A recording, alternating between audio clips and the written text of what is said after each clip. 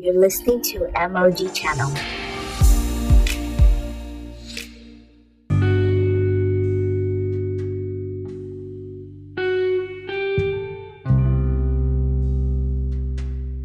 Hi guys, welcome to my podcast. This is MOG Channel, where we'll help you to see a real and practical Christianity from God's Word. If you're new here, welcome.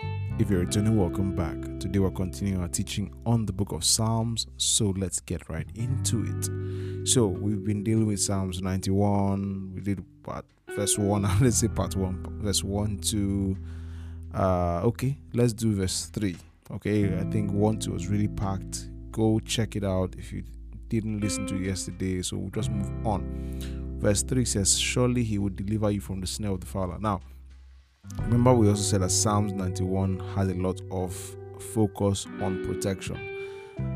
Your Christian life has many parts, and each part must be dealt with individually. You must, how will I put it, salvation is a general thing you must believe, but when it comes to appropriating the things that belong to you based on the salvation you have received, you take them one by one and stay on them. You know, it's not, it's not the same way you believe for salvation. Salvation is just like, I believe, very, very, but these other ones, yeah, you believe, but then there's a staying on it. There's a getting your mind to accept those realities for them to manifest. You see that? And I also said that you don't use the experience of others or even your own experience to determine what the Word of God says or whether it's true or not. You actually have to ensure that God's word, the integrity of his word, is kept. In other words, I am not using my experiences to determine what is true or what is not. No, God's word is truth. If I had an experience outside of God's word, it just means that there's something I don't know or something I know that I need to know better and practice. That's how it works. Okay, so verse 3, surely he will deliver you. Now, I love that word, surely. Surely, oh glory. Surely. It means it's a sure thing that he will deliver you. It's not something that is, there will be doubt. No, surely he will what? Deliver you. And I love that word, he will, like deliver. That word deliver is the word to snatch away. Like I was looking at the meaning and it just means, part of it means to snatch away, to defend, but to escape. Like it's just this kind of horrid tense. It has this horridness to it. Surely he will snatch you away from the snare of the fowler. The word snare is just the trap, and fowler there is the word trapper. That's what it means. If you're reading King James, you can just misread. So he will deliver, he will snatch you away from the trap of the trapper. In other words, there's this dude that set a trap, and or whatever, anything that traps you, circumstances. It could be at work, maybe someone wants to frame you. In other words, someone lays in wait, someone puts something in your path to make you fall or stumble. He says he will snatch you away from it so that you don't fall into it. Are you seeing that? And then he now says from the noisome pestilence. That, let me say this. As I'm studying this from my Bible, or I'm reading this, I'm using, what's that thing? Is it a concordance? No, a lexicon. A lexicon gives you the original words that this it gives you the original words that all of these things were written in. So we've always said that the Old Testament, for example, was written in Hebrew and Aramaic, the New Testament in Greek, and in fact there is the Old Testament that the Old Testament was translated into the Greek and then into other languages. So you have to go back to the original words.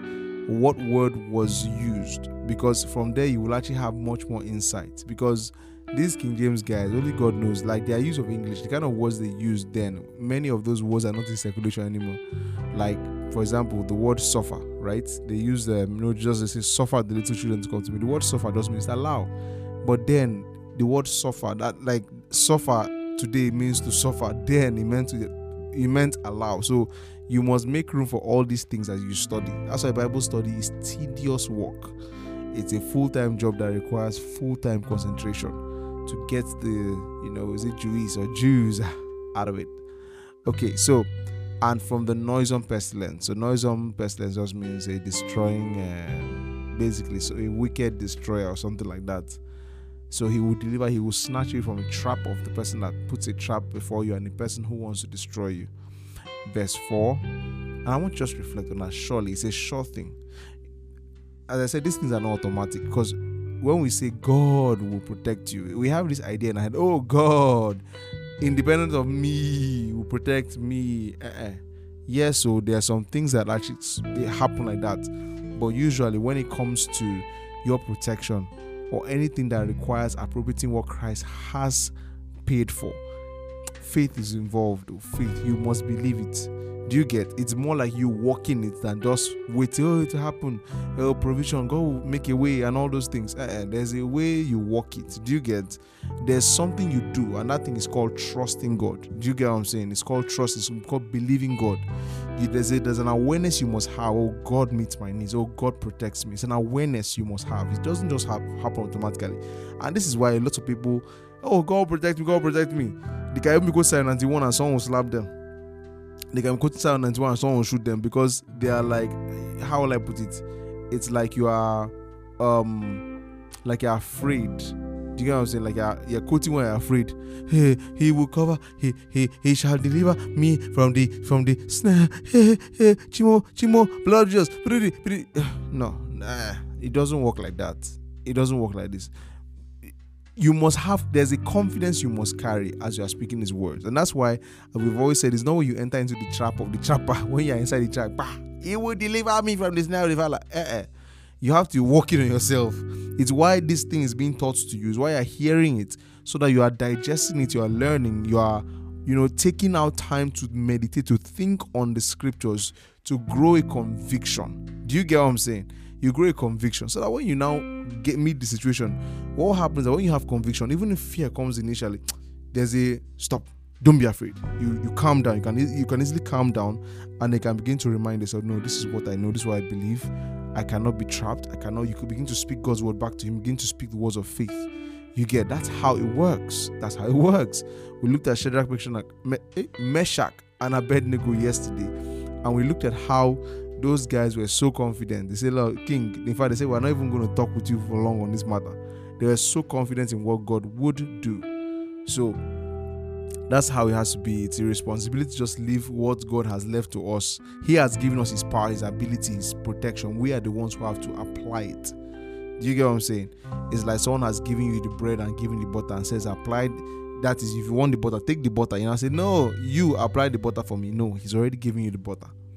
So apply it. Amen. All right. So verse 4 says, he shall cover you with his feathers. Right? Notice from verse 1, it's you dwell in the secret place. He's your refuge and fortress. He's your covering. In other words, you are surrounded by him.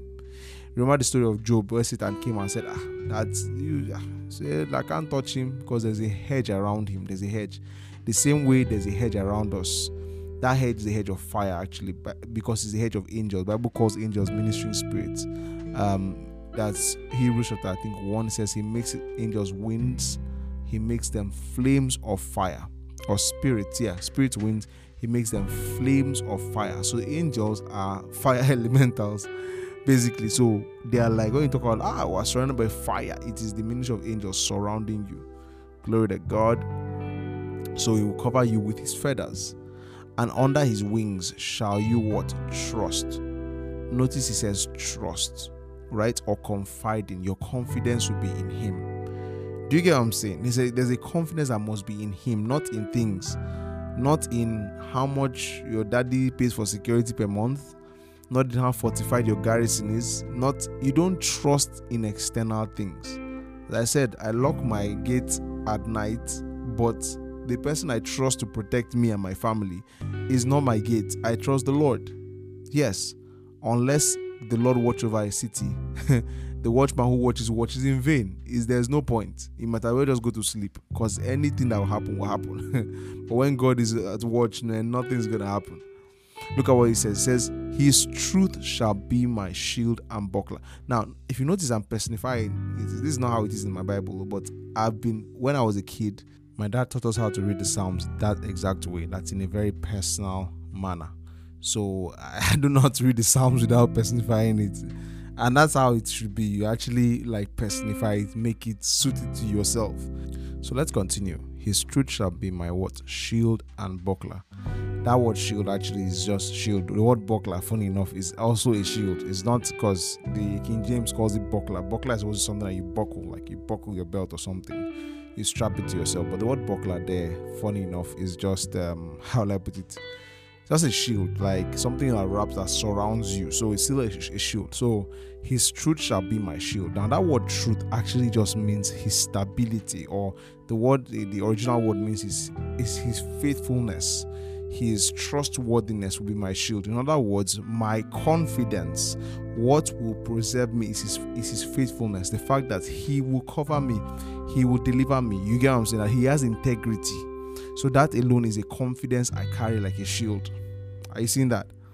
Verse 5, it says, you shall not, or I shall not be afraid of the terror by night. So I want you to notice something. It says you shall not be afraid. You shall not be afraid is because of the confidence you have, the knowledge you have that gives you confidence. So it's not just that you will not be afraid, but you will not be afraid because of the confidence you have in him. So you will not be afraid. And there's serious reason. Look, go and listen to my teachings on fear versus faith. When you begin to walk in fear, that's when Satan has you. If you walk in fear, where fear is present, where you are always afraid, Satan has you. That is his domain, his territory. Do you get what I'm saying? Because fear is a form of belief. Fear is a belief in harm. Fear is a belief that something can harm you. That is what fear is. So it's belief, and that means, and by your believing, you empower Satan. So when he says you shall not be afraid, what's he saying? He's saying that Satan loses power because you are not afraid. And what happens? God is enabled to help you. You will not be afraid for the terror of by night. So it says terror or whatever, terror, fear, whatever happens. It says by night, not the arrow that flies by day.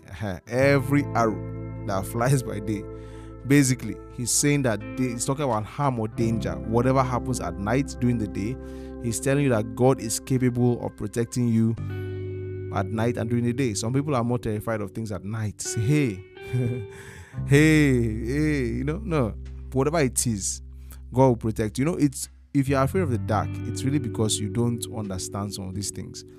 If you are hearing me and you are still afraid of the dark, it's like, I don't know, all those things. Some people generally are still afraid of the dark. If you're afraid of the dark, it's because in your head you've empowered lots of thoughts and ideas, maybe from all your novels or from your books or from your movies or whatever. Too much horror in your head. So when you look in the night, you just see things. You see, and you watch too much of which one? What's the name of this thing? Anything horror. Some people just love horror. I don't understand them. I don't get it. I can't stand horror. So his truth shall be my shield and buckler. I will not be afraid of the terror by night, nor the arrow that flies by day, nor the pestilence or destruction that walks in darkness. So in darkness, of course, we're not saying there's no harm in darkness and there's no harm during the day. There's actually things out there. There's the devil who has no work. His only work is to steal, to kill, to destroy. There's the people that Satan walks through. You get who just want to. You get what I'm saying? So, but whether it's by night or by day, there's an assurance that God has your back. God is able to and will protect you. Are you seeing that? Verse 7 says, 1,000 shall fall at your side and 10,000 at your right hand, but it shall not come near you. So what is the emphasis of this? It means there is something that is making all these people to fall. There is harm, whether it's sickness or disease, plague, war, whatever it is, bullets, right? But what is he saying? He's saying that you will actually witness people who are not under the same protection as you are, that will fall at your side, 10,000 at your right hand. There are many people, in other words, many people will, even if many people are dying around you, even if something is happening, even if a plane will crash and you're inside and everyone else dies, you cannot die. You will be preserved. That's what this means. It means that whatever it is that everyone else is facing does not have to be your portion. Whatever is happening with the nation does not have to be your portion. Coronavirus is everywhere. You don't have to have it. You can have confidence that God has shielded you from harm. Are you seeing that? Has shielded from harm. Whatever it is, there are too many stories of how God has delivered people from harm. So 1,000 shall, I think it's very powerful. Of course, it's more like maybe an exaggeration, but it's more like the picture that he's trying to paint. Look, even if 1,000 people fall at your side and 10,000 at your right hand, as everywhere you're seeing people just falling left, right, center and dying, things are happening to them, it will not come near you. It cannot. There's a story, I'm just remembering a story. It's a story my dad would tell us about, and I think I've actually seen the picture of a man who would take a cross. What he did, his own assignment, I don't know, I think it's God that told him to do it. He would take a cross, like a wooden cross, and he went around the world, just walking around the world with that cross. And of course, people see him carrying the cross and like, what's that? And that begins a conversation about Jesus. And this guy with his son, they walk through war zones, like literal war zones where bullets are flying and everything, and nothing would happen to them. They will be preserved. I mean, crazy story like that. They will walk through where, I'm telling you, terrible places, carrying that cross, dragging it along, and nothing will touch them. There are too many stories of preservation. So just because something's happening to everybody around you does not mean it's your portion. You are not like everyone else. Say to yourself, I'm not like everyone else. You are not like everyone else. You are God's child. It's only the things that happens to God's children that happens to you. It doesn't have to be like that. 1,000 shall fall at your side and 10,000 at your right hand, but it shall not what? Come near you. It won't come near you. Are you seeing that? It says it won't even come near. That is, it won't draw near. I don't care what it is. It won't draw near. Look at what it says, verse 8. Only with your eyes shall you behold and see the reward of the wicked. In other words, you will see the destruction happening everywhere, but it will not happen to you. Are you seeing that? Oh, this is amazing. If you can sit down on these things and confess them to yourself, speak them over yourself in the day, take out time to read the Psalms in the morning, in the evening, you understand, do it with your family, build a consciousness around it. It will go a very, very, very long way. Okay, so that's what I want to share for today. I'll continue tomorrow, but then I hope this is enough. It should be enough. Go and sit down with it and stay on it, meditate on these things. Give yourself wholly to them. And the God and Father of our Lord Jesus Christ, who is able to protect you, who is in you, will protect you. Okay, guys, that's it for today. Don't forget, we're praying on Mixlr every single day. We have a prayer thingy you can join and beef up your prayer life. It's on an app called Mixlr. So get the app from the Play Store or the App Store. MIXLR is the name of the app or the spelling. Get it.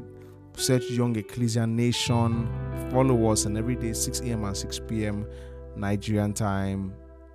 Just join us. It's for 30 minutes, but it will do wonders. We got lots of testimonies of what God is doing in people's lives through those prayers. Okay? All right, guys, that's it. Have a wonderful day and bye-bye. If this blessed you, or you want to say hi, or you have a question, you can head over to my Instagram. That's pst.sen, pst.essien. See you there.